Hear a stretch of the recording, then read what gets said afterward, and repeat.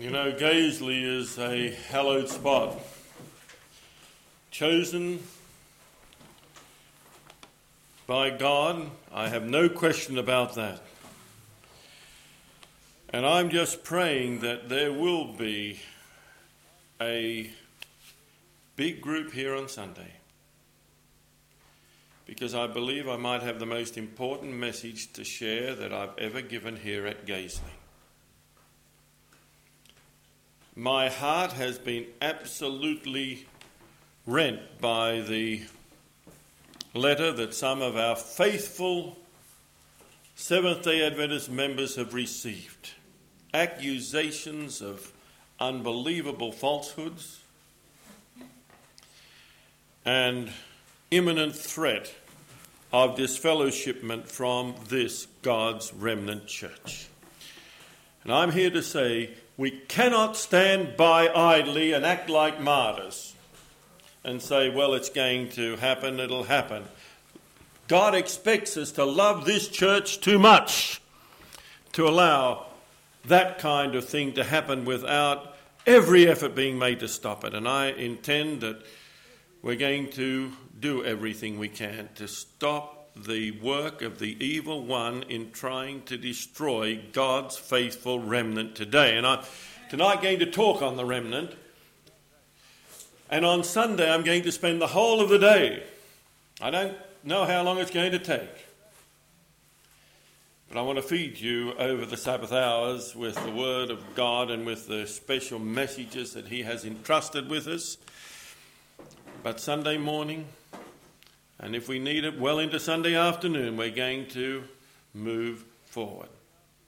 Tomorrow morning at the Sabbath school hour, I want to give you some reports on what's happened since Hengelo.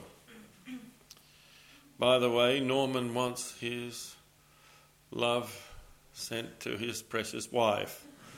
He said, tell her there's no way I could get a telephone call out of you may as well give up.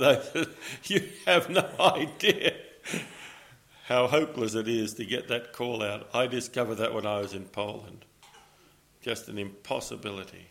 But he stressed to me so many times not to forget to carry it. He and I roomed together over there in Hungary, and he even put up with my snoring. I told him the Brits were made of sterner stuff than the Americans. But I want to tell you something of what God has done since. I've had the privilege of being now in Poland and in Berlin and in Bozvar there in Hungary. And in each of those places, we can sense the movings of the Holy Spirit of God.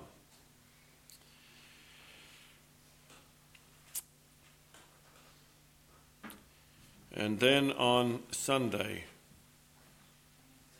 we're going to take up this very serious issue of the relationship of God's people to God's church, to the Word of God. We're going to look at the church manual. We're going to look at the responsibility of the laity. We're going to go into it in much more depth than I did in Holland. In fact, I only had one opportunity to talk about this. And we're also going to do a little review of the providences of God that led to this institution, these meetings, this fellowship. It wasn't something that any human being designed. It came from the providences of God. There's no question in my mind about that. It's not even a possibility. It is a certainty. Well, as Richard said, it took all the grace of God to get me here today. In fact, in Europe, I cannot but thank the Lord for the wonderful providences that got me through. I've never been in so many tight squeezes for trying to find people in all my life.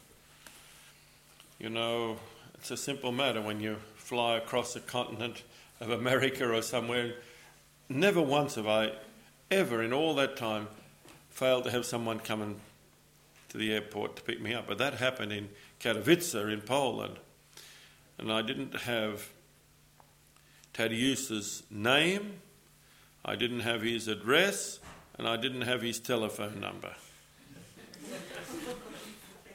At least I couldn't find it. I knew I'd been given it back in Heartland, but I didn't have it.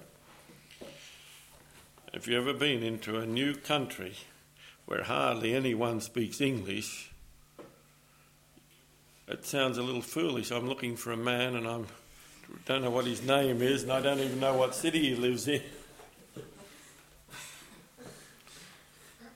But you know, God is unbelievable in what he can do in those circumstances. I didn't know that he lived in a town about an hour's drive away from Katowice. I thought he lived in Katowice, so that was the first blunder that I'd made.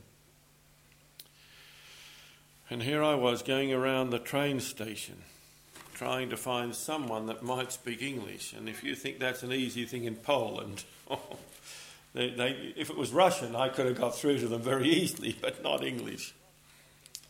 Eventually I found a young fellow that spoke just a little bit. And I didn't know what to do. There were no coins being used there, and yet obviously the telephones needed coins or something to go in. I didn't realise you had to buy a token somewhere to use for the telephone. Wouldn't have helped me anyway, even if I'd have got one. Well, this young man suggested I go and try the post office. And he sort of gave some directions, so I moved him more or less in the way he directed his hand. And that didn't help me too much, so here I was taking out envelopes on the street and asking where to, and eventually some men sitting on the seat pushed me in another direction, and after much walking and investigation I eventually found the post office. And I went around everyone in the post office trying to see which one spoke English that I could get some help from, because I thought, well, maybe what I should do is call back to Holland and find out from Jan de Groot. He'll have the telephone number and the name and everything. There wasn't one employee in that post office that spoke English, not even a little bit. So I was praying and I was walking out and I said, Lord, I don't know what to do now. When a younger woman came up and in fair English said, do you need some help? She must have heard me going around to all these people. I said, I most certainly do. I've got to find a man but I don't know what his name is. And it sounds funny now. It wasn't funny then, I can assure you. And but I said, if I can get a phone call back to Holland, I can probably find out his name and telephone number. Well, she said, I work in an office. If you'd like to come with me, we'll see what we can do, which was very generous of her. She could see this poor, befuddled stranger. Well, I went up to a couple of flights of steps into a very commodious office area with 4 major offices, but she was the only one. She said her boss was away, which was out of the office. And I talked with her, and she did everything. Well, she said, it's almost impossible. What's the number? When I told her I didn't have the number of Jan de Groot.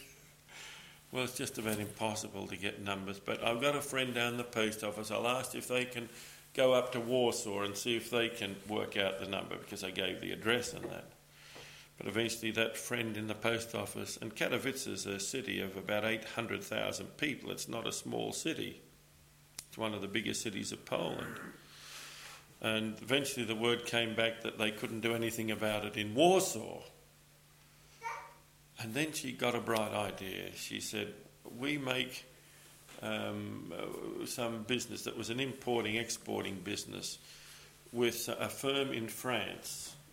Let me send a telex to them and see if they can find the number in France. That sounded But of course it was going to take some time. She turned up. So in the meantime I went back to the railway station, which wasn't far away, and it was lunchtime now. I'd got there before 9 o'clock, but it's now lunchtime and no sign of Thaddeus or anything. And after I was able to buy some bread rolls and some banana and tomato, so I had lunch there at then I thought I'll go through my multitudes of papers that I got from people who had been giving me so much while I'd been over in Hengelo, and eventually I found the sheet. Oh, what a blessing. It had the telephone number on. So I went back. She told me the word from France was they couldn't find the number either. So that was, she showed me the telex she'd got back from France. By this time her boss and another worker, they were both Yugoslav Muslims from Bosnia-Herzegovina, but who ran that business there in Poland. And they were such gracious men. They spoke a little bit of English too. And he set me up. He said, look, we're not using that office. You can have it. And it was an office at least as big as this room. And if you want to go to sleep, you can sit in the couch. We'll try and find this number. They're looking, they're dialing up and getting no answers and so on. Do they both work? I said, I don't know. Well, most people in Poland both have to work to even live. That's what they told me. So, well, I said, I've got no idea. But eventually, the other Yugoslav said, this isn't Katowice. This is some other city. That was the first breakthrough. See, they were ringing Katowice, the number in Katowice. Let's find out what city it is. And eventually, he found out what city it was. Chesson. Oh, he said, that's quite away from here. And eventually they got through to Thaddeus, and by 5:30 we were united. I say, if the Lord can get me through that one, even what happened to me today getting here pales into insignificance. But God is good, isn't he? You know, wherever you are, he knows where you are. So you don't have to panic. The worst thing I could do would be, I'll get on the train and go to Berlin and get where I can get in contact with people I know. But I didn't have to do that. And we had a fine meeting there in Poland. But I'll talk about that tomorrow. Well, let's take up our Bibles, because this is a Bible study tonight. You'd expect that, wouldn't you? The remnant is a truth that is very near and dear to Seventh-day Adventists. So I want you to come over to the first chapter of Isaiah.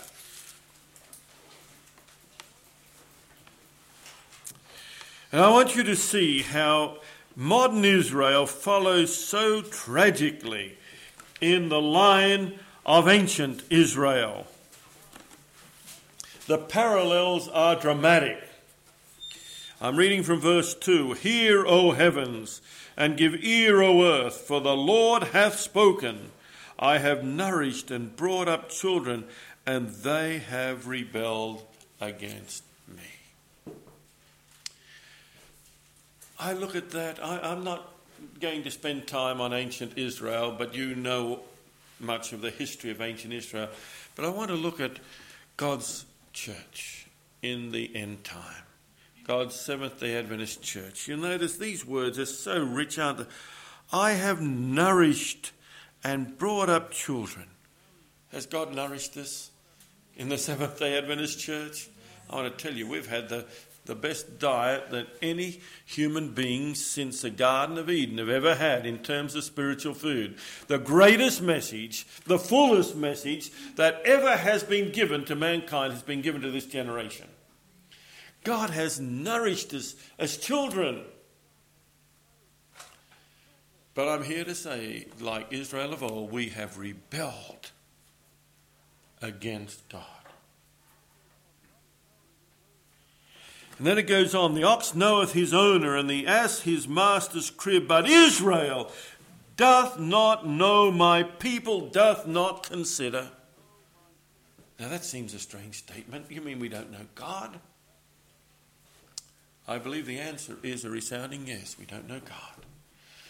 In the 5th volume of the Testimonies, page 80, Ellen White warns us that at the end of time there'll be gods of many in this church. Now, the fact that we all use the same name, everyone singing in the church praise to God, doesn't mean that they're serving the same God. You remember the experience that occurred at the time of King Jehoshaphat. Perhaps we should look at it so we can get the parallelism here in Chronicles, in 2 Chronicles, chapter 17, I think it is. 17 and 18.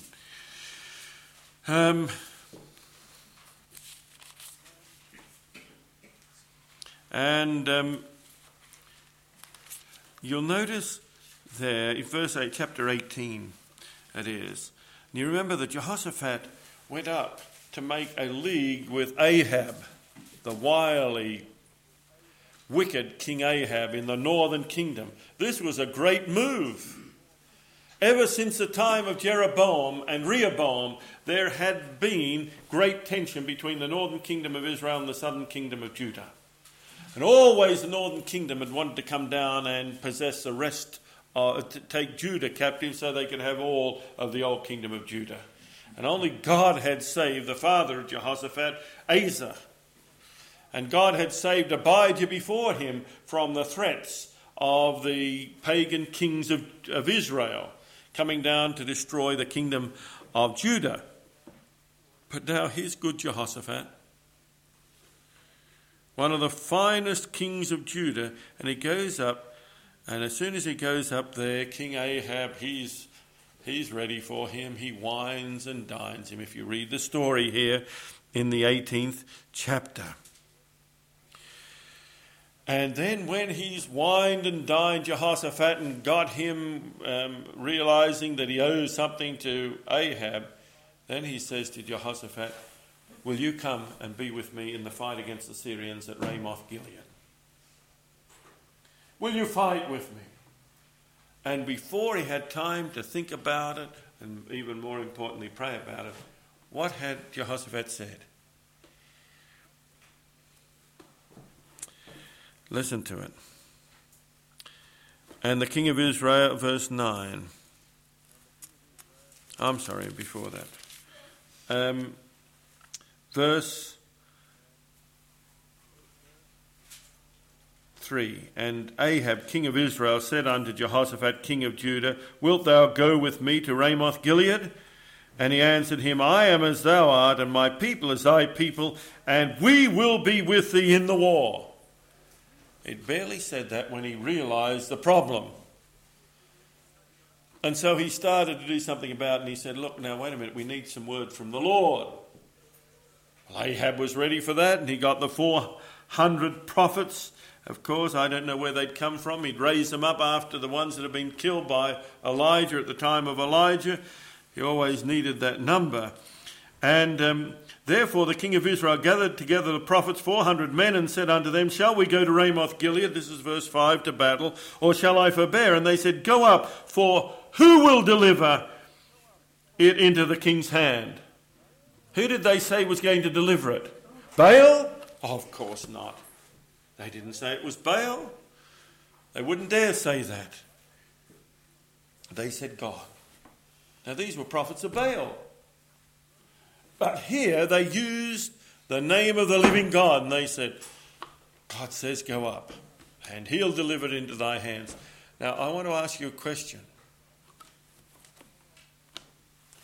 Were they really talking about the God of heaven? No. And when you hear people saying, praying to God, doesn't mean that they believe in the God of heaven. There's too many differences today. You think of those who believe that God does not have the power to give victory over sin. Is that a different God from the God that you serve? You think of those that believe that Christ came in the nature of Adam before the fall. Is that the same Saviour that you serve? No.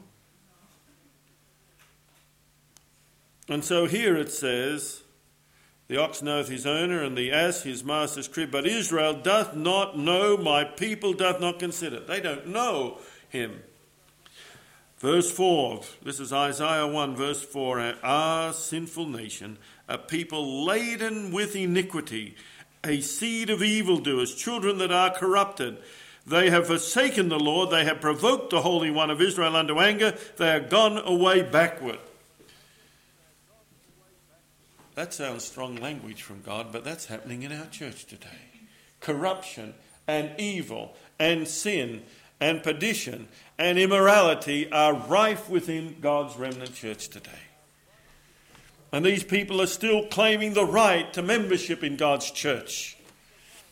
Adultery, thievery. And some of these have the audacity to be ministers of the Seventh-day Adventist Church.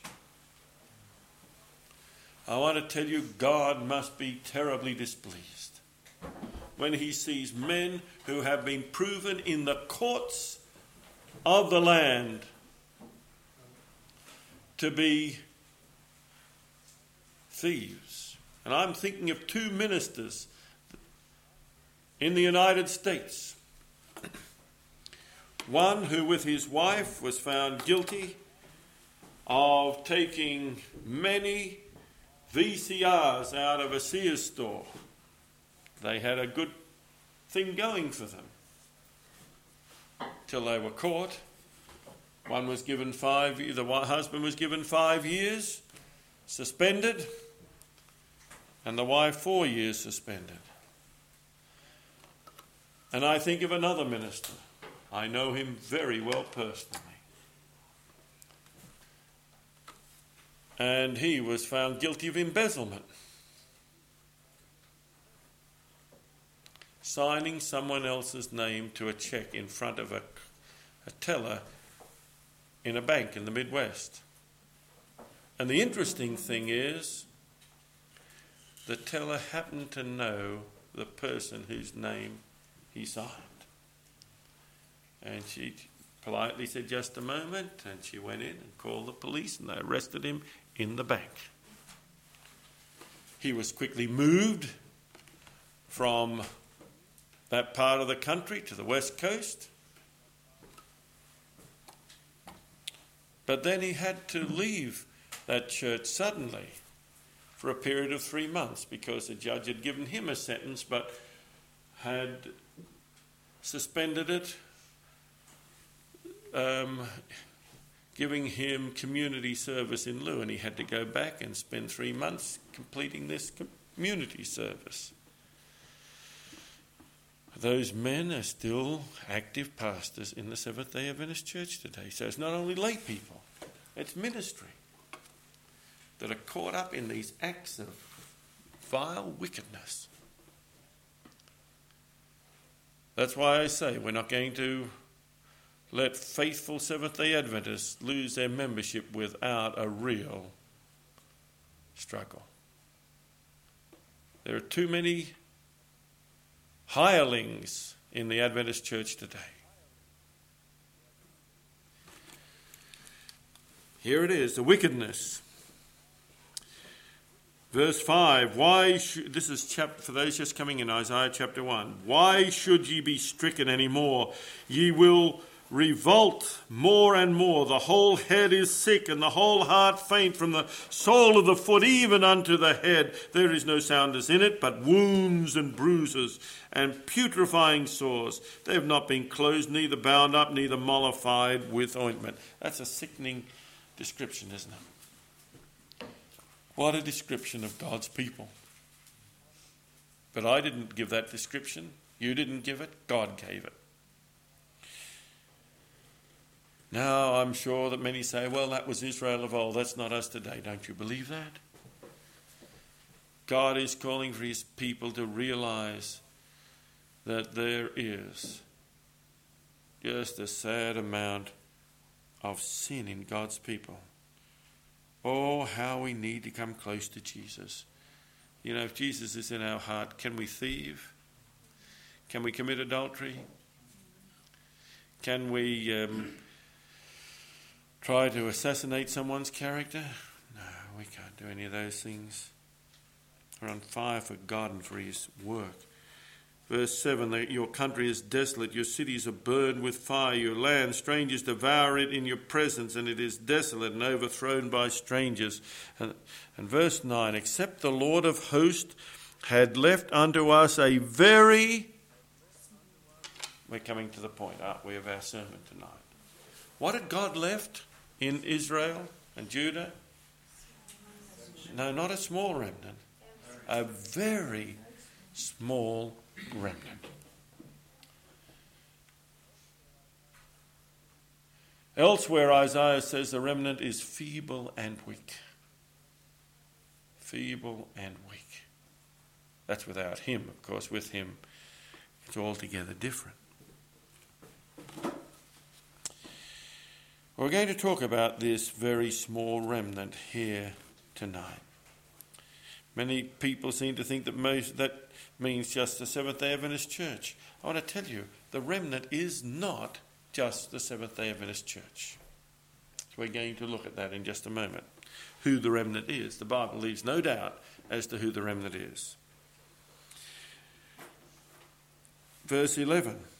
To what purpose is the multitude of your sacrifice unto me, saith the Lord? I am full of the burnt offerings of rams and the fat of fed beasts, and I delight not in the blood of bullocks or of lambs or of he-goats. In other words, God's saying, look, you're carrying on the forms of religion, but I am just disgusted with it all. Then verse 13, bring no more vain oblations, incense and abominations unto me. The new moons and Sabbaths, the calling of assemblies, I cannot away with. It is iniquity, even the solemn meeting. Even in the special spiritual services, God's saying, I'm sick to death of this form without true religion. That's what God is saying here. And all he's got is a very small remnant that he acknowledges as his true people. Verse 15, and when ye spread forth your hands, I will hide mine eyes from you. Yea, when ye make many prayers, I will not hear you. Your hands are full of blood. And then the remedy comes. Wash ye. Make you clean. Put away the evil of your doings from before mine eyes. Cease to do evil. Learn to do well. Seek judgment. Relieve the oppressed. Judge the fatherless. That means, of course, justice in the full sense of the word. Plead for the widow. And then this text that we all know. Come now and let us reason together, saith the Lord. Though your sins be as scarlet, they shall be as white as snow. Though they be red like crimson, they shall be as wool. You know, as a lad, I learnt that text. That was one of the memory texts that I learnt as a boy. It wasn't too easy for me to understand, seeing I was 30 years old before I first saw snow. So you can understand where it says, as white as snow. That wasn't so easy for me to understand as it would be for those that have seen it all their life. But of course the wool was a little easier, seeing Australia has about a quarter of the sheep of the world. But I must admit, after seeing snow, I came to the conviction that snow was much whiter than wool. But here are the contrasts here, that we're to have our sins cleansed by Jesus. Come now and let us reason together, saith the Lord. Though your sins be as scarlet, they shall be as white as snow. This is the appeal to the rest of Israel. God's got this very small remnant of verse 9,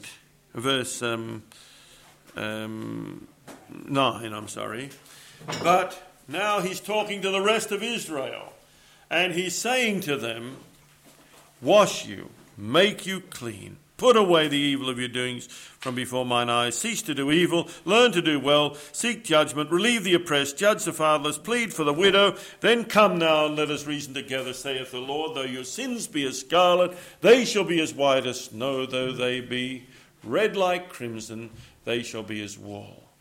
What are the next words? Verse 19.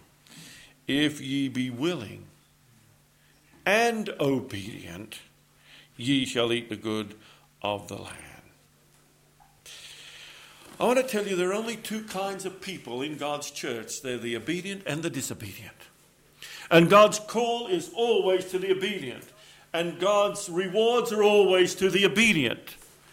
This idea that we can continue to be disobedient and live in sin and yet be saved in the kingdom of heaven cannot be found within the Word of God. The Word of God is so clear that the rewards, in fact, if you come to verse 20, you see what happens if we rebel against this call to obedience. But if ye refuse and rebel, ye shall be devoured with the sword, for the mouth of the Lord hath spoken it. Dare I read verse 21 as I apply these messages to our beloved church today? But I must read it, because it's the word of God. How is a faithful city become an harlot?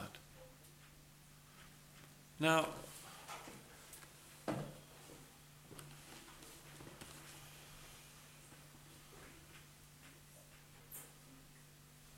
most of us, probably all of us, know what it means to be a harlot. Here is a person with many, quotes, lovers.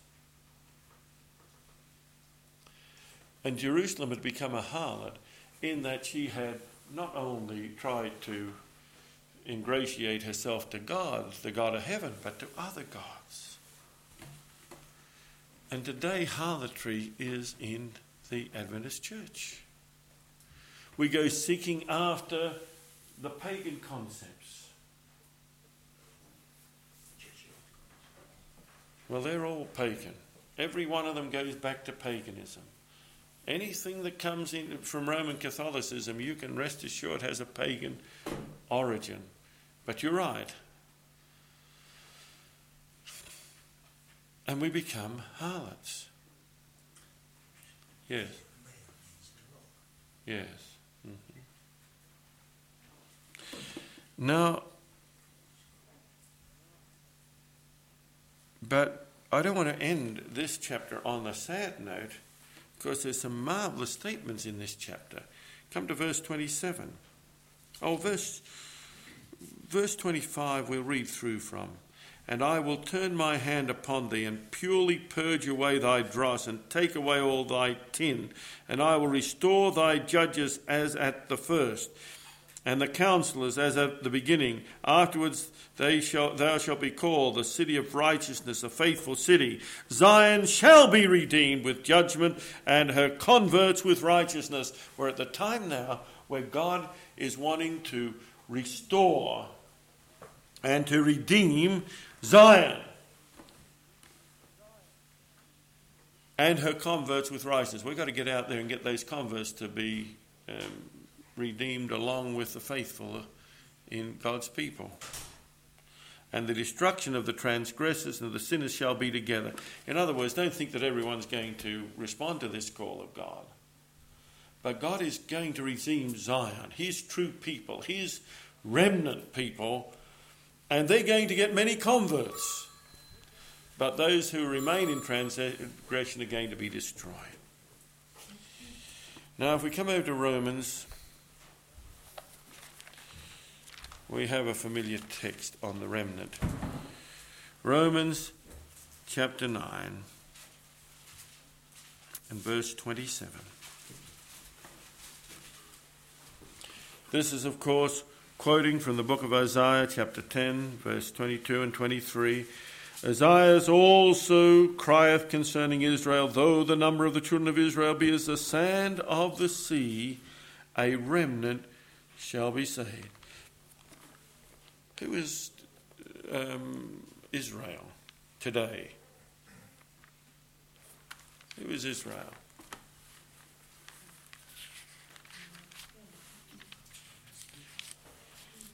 That most specifically refers to this Seventh-day Adventist church.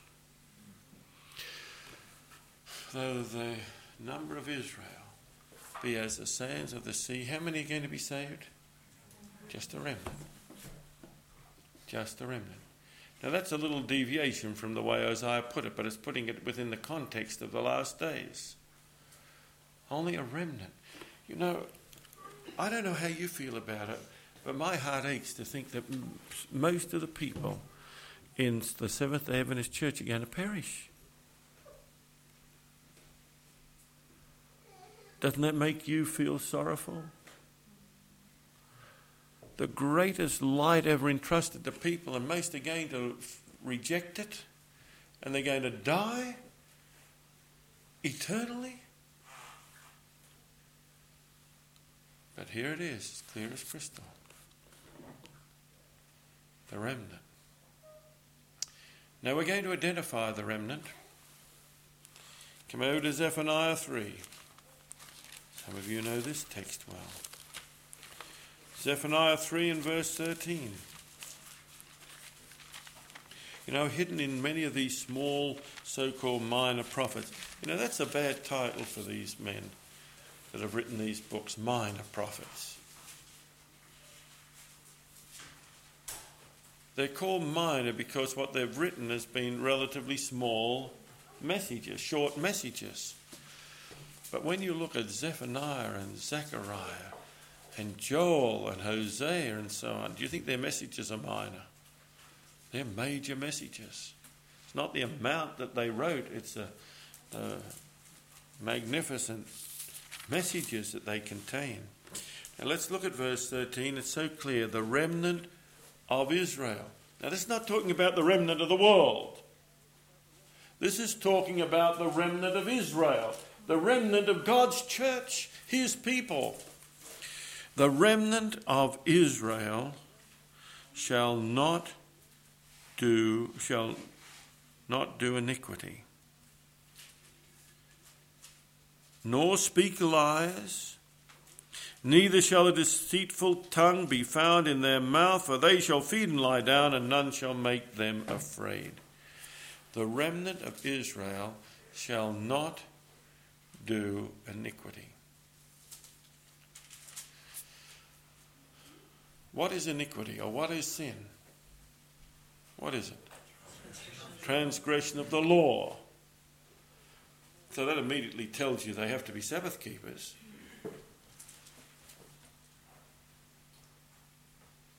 Couldn't be a Sunday keeper, could you? And be part of the remnant. I want you to keep that in mind, because I have a little story that I want to tell you in a few moments. If they keep the commandments, they will keep all 10 of the commandments, including the Sabbath commandment. But I want you to look at the reverse side of that coin. The front says, the remnant shall not do iniquity. What does it tell us about the rest of Israel? What does the reverse side indicate to you if you look at the other side of that coin? That the rest of Israel do iniquity.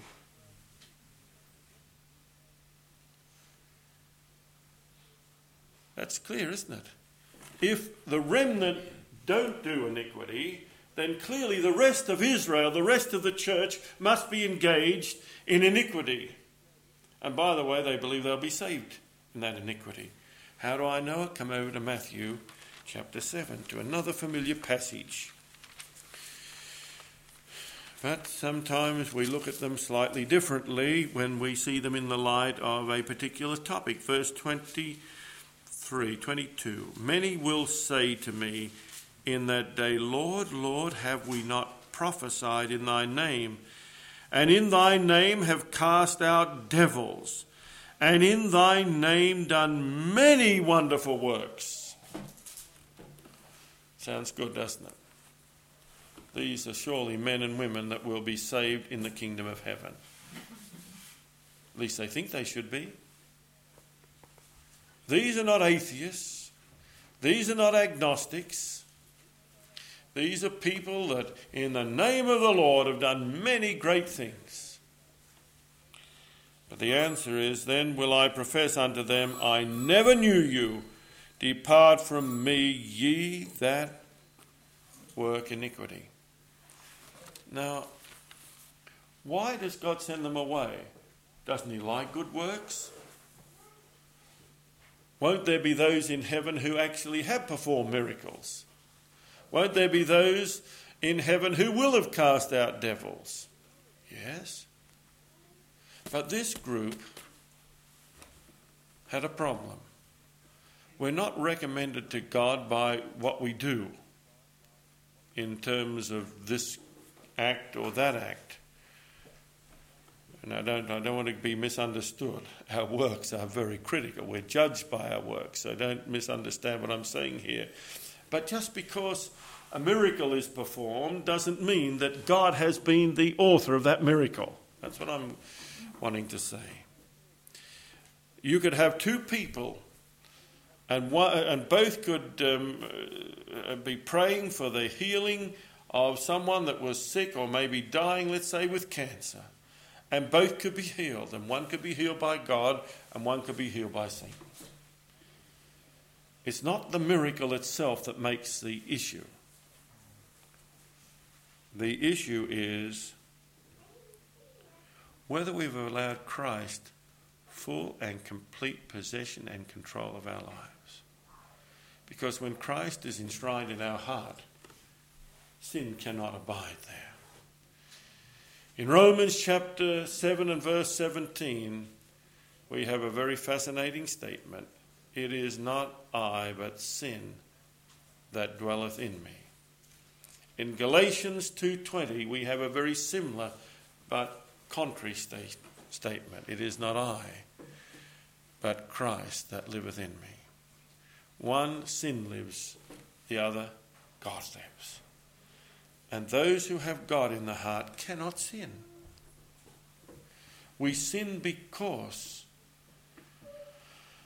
we move away from God and we go the way of Satan. We are tempted, we are ingratiated, and we yield to Satan. And Christ can no longer stay in our heart. We yield to Satan.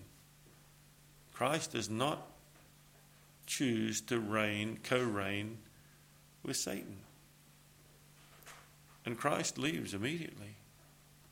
Not that he doesn't lovingly woo us back if we are interested and willing. Let's come over to another statement on the remnant. Revelation 17 and 12 verse 17.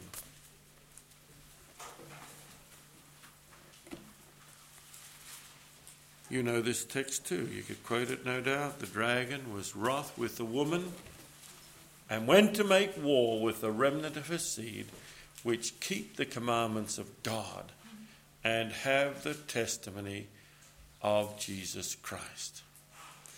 Now let's take this text and let's put it within its full meaning by taking the symbology and putting the real figure there. Who is the dragon? Satan. That's, of course, you only have to go back a few verses to verse 9 to be certain that the dragon is Satan. And who is the woman? The church. Now, is this God's church or Satan's church? He's not wroth with Satan's church, is he? Wroth with a woman. And then we come down to the testimony of Jesus Christ. What is the testimony of Jesus Christ? The spirit of prophecy. So let's reread this text. And Satan was wroth with the church and went to make war with the remnant of her seed, which keep the commandments of God and have the spirit of prophecy. When I was in South Australia in December last year, I was speaking in Adelaide, and after the meeting, or one of the meetings, a brother came up to me very distressed about what his pastor had said in the sermon a couple of weeks before. Apparently the pastor had said something like this, that it is spiritual pride for Seventh-day Adventists to say that they are exclusively the remnant. And at least according to this brother, the pastor said all God's faithful people, wherever they are and whatever church they're in, are God's remnant. Well, I'm here to say that those who are truly living up to their light in other churches are potential remnant. They one day, by the grace of God, will become part of the remnant. But you can't be in a Sunday keeping church because you've got to keep the commandments of God. And this man said to me, what can I say to my pastor? I said, well, go back to him and ask him which church he knows, other than the Seventh-day Adventist church, keeps the commandments of God and has the spirit of prophecy. If you can find another church that keeps the commandments of God and has the spirit of prophecy, then it's possible that some of the remnant are there to discover any such church other than the Seventh-day Adventist church. Have you? This is the only church that keeps the commandments, or within the church, keeps the commandments of God and has the spirit of prophecy. So no use looking at the Baptists or the Church of Christ or the Anglicans or the Roman Catholics or the Methodists or the Lutheran or Presbyterians. There are some godly people amongst them, no doubt about that. But they cannot be classified the remnant until they keep the commandments of God and have the spirit of prophecy. But again, I want you to look at the reverse side of this coin. This is talking about the remnant of the church. What does the reverse side tell us? That most of the people, all but the remnant, do not keep the commandments of God, which is consistent with Zephaniah 3:13, and they do not have the spirit of prophecy. Now, by have the spirit of prophecy, I don't mean that it's not available to them, because many of these people are in the English-speaking world where it's simple enough to get the spirit of prophecy books. But I mean, they don't have it in the sense that it is part of them. It's an integral part of their study and their understanding and their belief of the messages that God has given to us at these last days. I recently talked to a man, in fact you know him, many of you, at least you know his name, Bob Treves. How many of you know the name Bob Treves? No? He is the man that puts out these religious liberty notes and so on, that he's doing a marvellous work, and he's a trained preacher, did his master's at the seminary, and lives in South Dakota. And he told me that when he was studying at Andrews University, he was also told by one of the professors that you can't just limit the remnant to Seventh-day Adventists. Well, I don't care who tells you. It could be the most knowledgeable and respected professor. If it's not a God, we must reject it if it's inconsistent with the truth. Those who keep the commandments of God and have the spirit of prophecy alone are the remnant. Now, we talk of the Seventh-day Adventist church as being the remnant church, and Ellen White talks about that, and I believe it. But that doesn't mean everybody in the Seventh-day Adventist church is a remnant. And some people seem to almost believe that if you're in the Seventh-day Adventist church, you're part of the remnant. But the scripture is too clear that the remnant is only a small part of God's end-time church. And this is another example of it. Perhaps I should just say just a little more about this text. You'll notice again that the dragon was wroth with the woman, but that Satan does not make war on the whole of the Seventh-day Adventist Church. Very important for us to realise. Can you imagine that? That Satan is not making war on the whole of the Seventh-day Adventist Church. This says he's making war only on the remnant of a seed. Why is it that Satan does not make war on all the Seventh-day Adventist Church?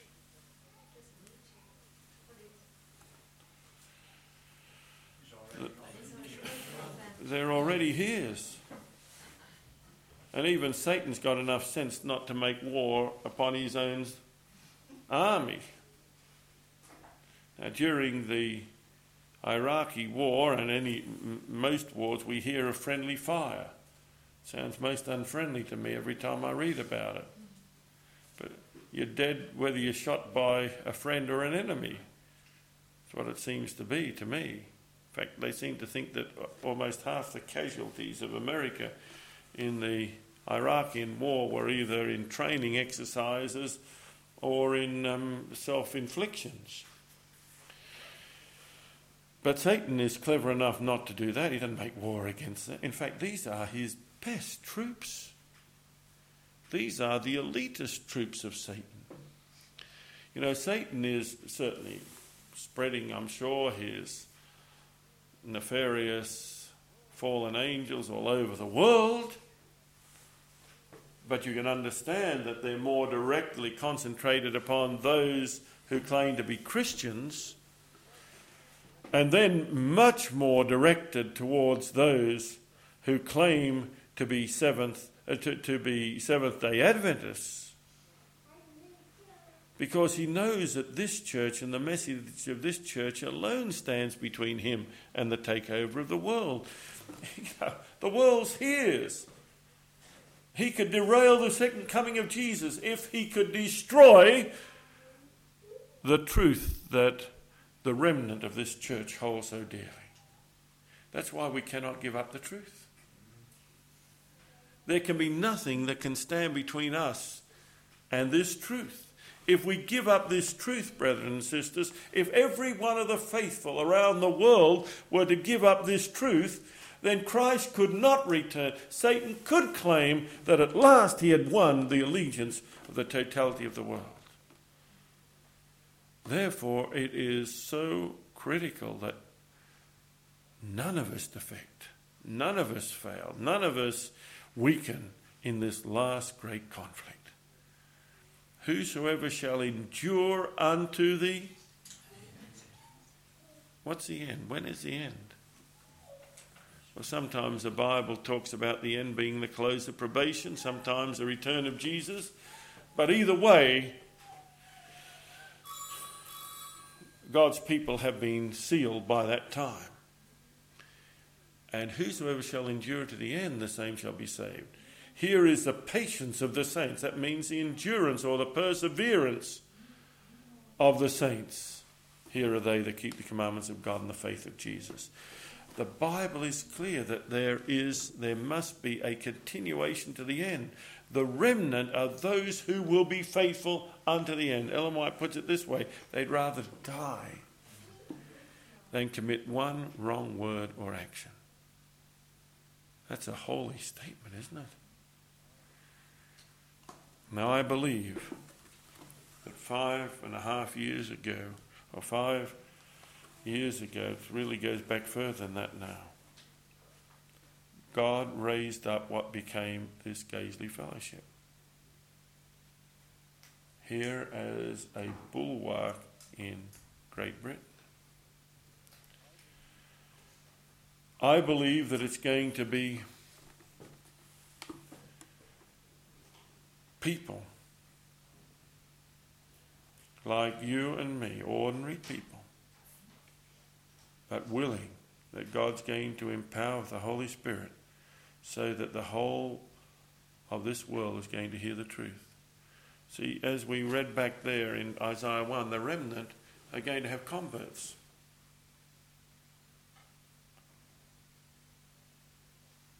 So it's not a matter of us sitting back and doing nothing, is it? And saying, well, it's good we're part of the remnant. They're going to bring converts, and God's going to save the converts along with the remnant.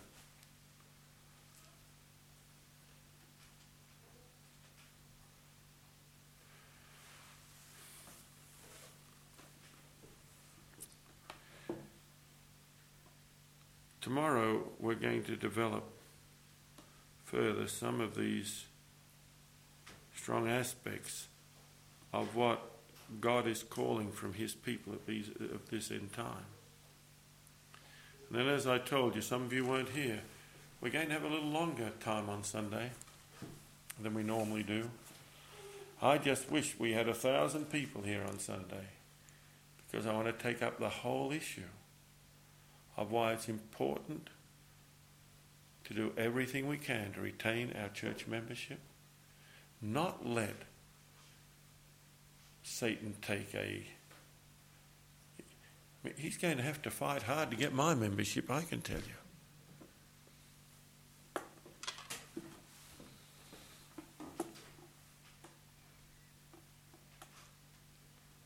Now, the first thing I want to assure you, I'm not going to be talking about compromise. But the time has come for us to stand up and say, now listen, we are the authentic Seventh-day Adventists. You are the hirelings. It's not the matter of numbers, it's a matter of who is following the truth of God.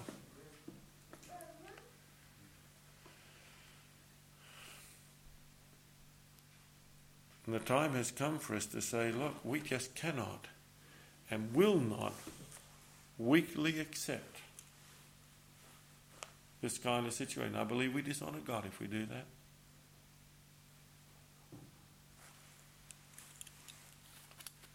We're at the end of time. We knew these things would happen. We know that many will be thrown out. But I want to tell you, it's going to be a battle. Because we love the Lord too much. And in loyalty to God, we want to be loyal to his true church. And we want to fight every effort that Satan has to completely take over this church. Then we can ask God to bless us. If in his providence or because of the perversity of men it fails, at least we can stand clear in the judgment and say, Lord, we did everything we knew how to remain faithful. We're going to have prayer this weekend for those who are facing these despicable charges, which are totally unfounded. I've never read anything so unfounded in all my life. It's not as if I'm talking about people I don't know. And to think that these kind of accusations are being accepted by board members. I have written, after Hengelo, a very extensive letter to Elder Falkenberg. It's on tape. My poor secretary will be working hard for the next few weeks after I get back on the tapes that I have been filling up over here. But I've called upon Elder Falkenberg to realise that we're facing an enormous crisis where faithful in country after country are having their membership called into question. I've mentioned Australia, I've mentioned the United States, I've mentioned Canada, I've mentioned Poland, the Soviet Union, Hungary, Switzerland, Germany, Great Britain, and I've forgotten one or two other nations that just slipped my mind now. Yugoslavia, yes, I mentioned that, yeah. And I told him, if something isn't done and done quickly, there will be such a schism in this church that it will make the European reform of 60 years ago, or so, 60 or 70 years ago, seem like a very minor incident. And I don't want to see that happen. There will be a schism in the end, of course. The faithful will be in one portion and the unfaithful. I think that's very close at hand. But I'm going to do everything I can to make sure the faithful are in control of this church, not the unfaithful. Whether we succeed or not is another matter. Or at least, I don't know. I can't foresee the future, and I don't know what it will be.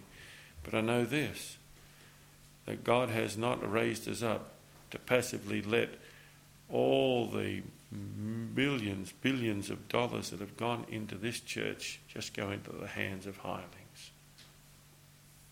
Faithful, dedicated men and women down through the decades have given sacrificially to build up this church, to build up churches and schools and hospitals and conferences and unions and general conference. And it's not only what's happening now, it's what the faithful of all generations of the Adventist Church have done. And what happens here, and I'll be repeating this on Sunday just to get emphasis, what happens here if we just allow it to happen passively?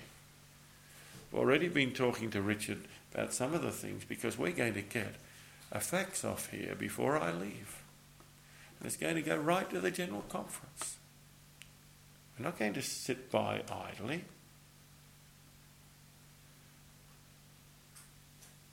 When we've got faithful men and women, there's going to be no virtue in passivity.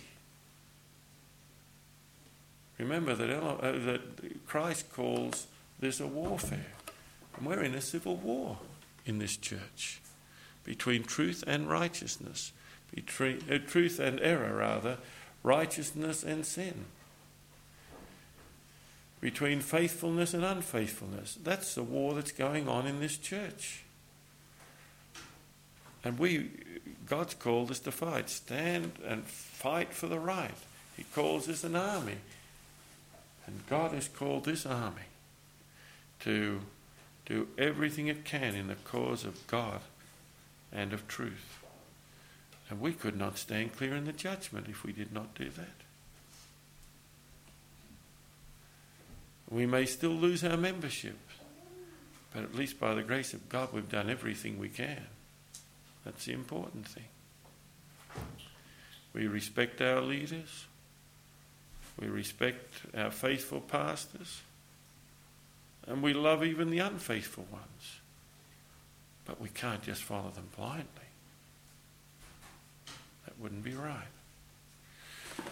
And the Bible makes it clear who the remnant are. The remnant has nothing to do with who has the majority. In fact, it has everything to do with the minority. If you're with the majority, you're probably in the camp of Satan. If you're with the minority, there's a better chance of being amongst the faithful. Well, I know we all want to get a good rest tonight. I know I do too. It's been quite a struggle to get across here from Hungary. And I feel a little weary. In fact, I felt almost exhausted till I read the letter coming in the car, and that seemed to wake me up, didn't it? Put a little more adrenaline into the bloodstream. But we need to get rest. This is God's Holy Sabbath day, and as we look now, it looks as if about the sun is. I don't know what time the sun sets.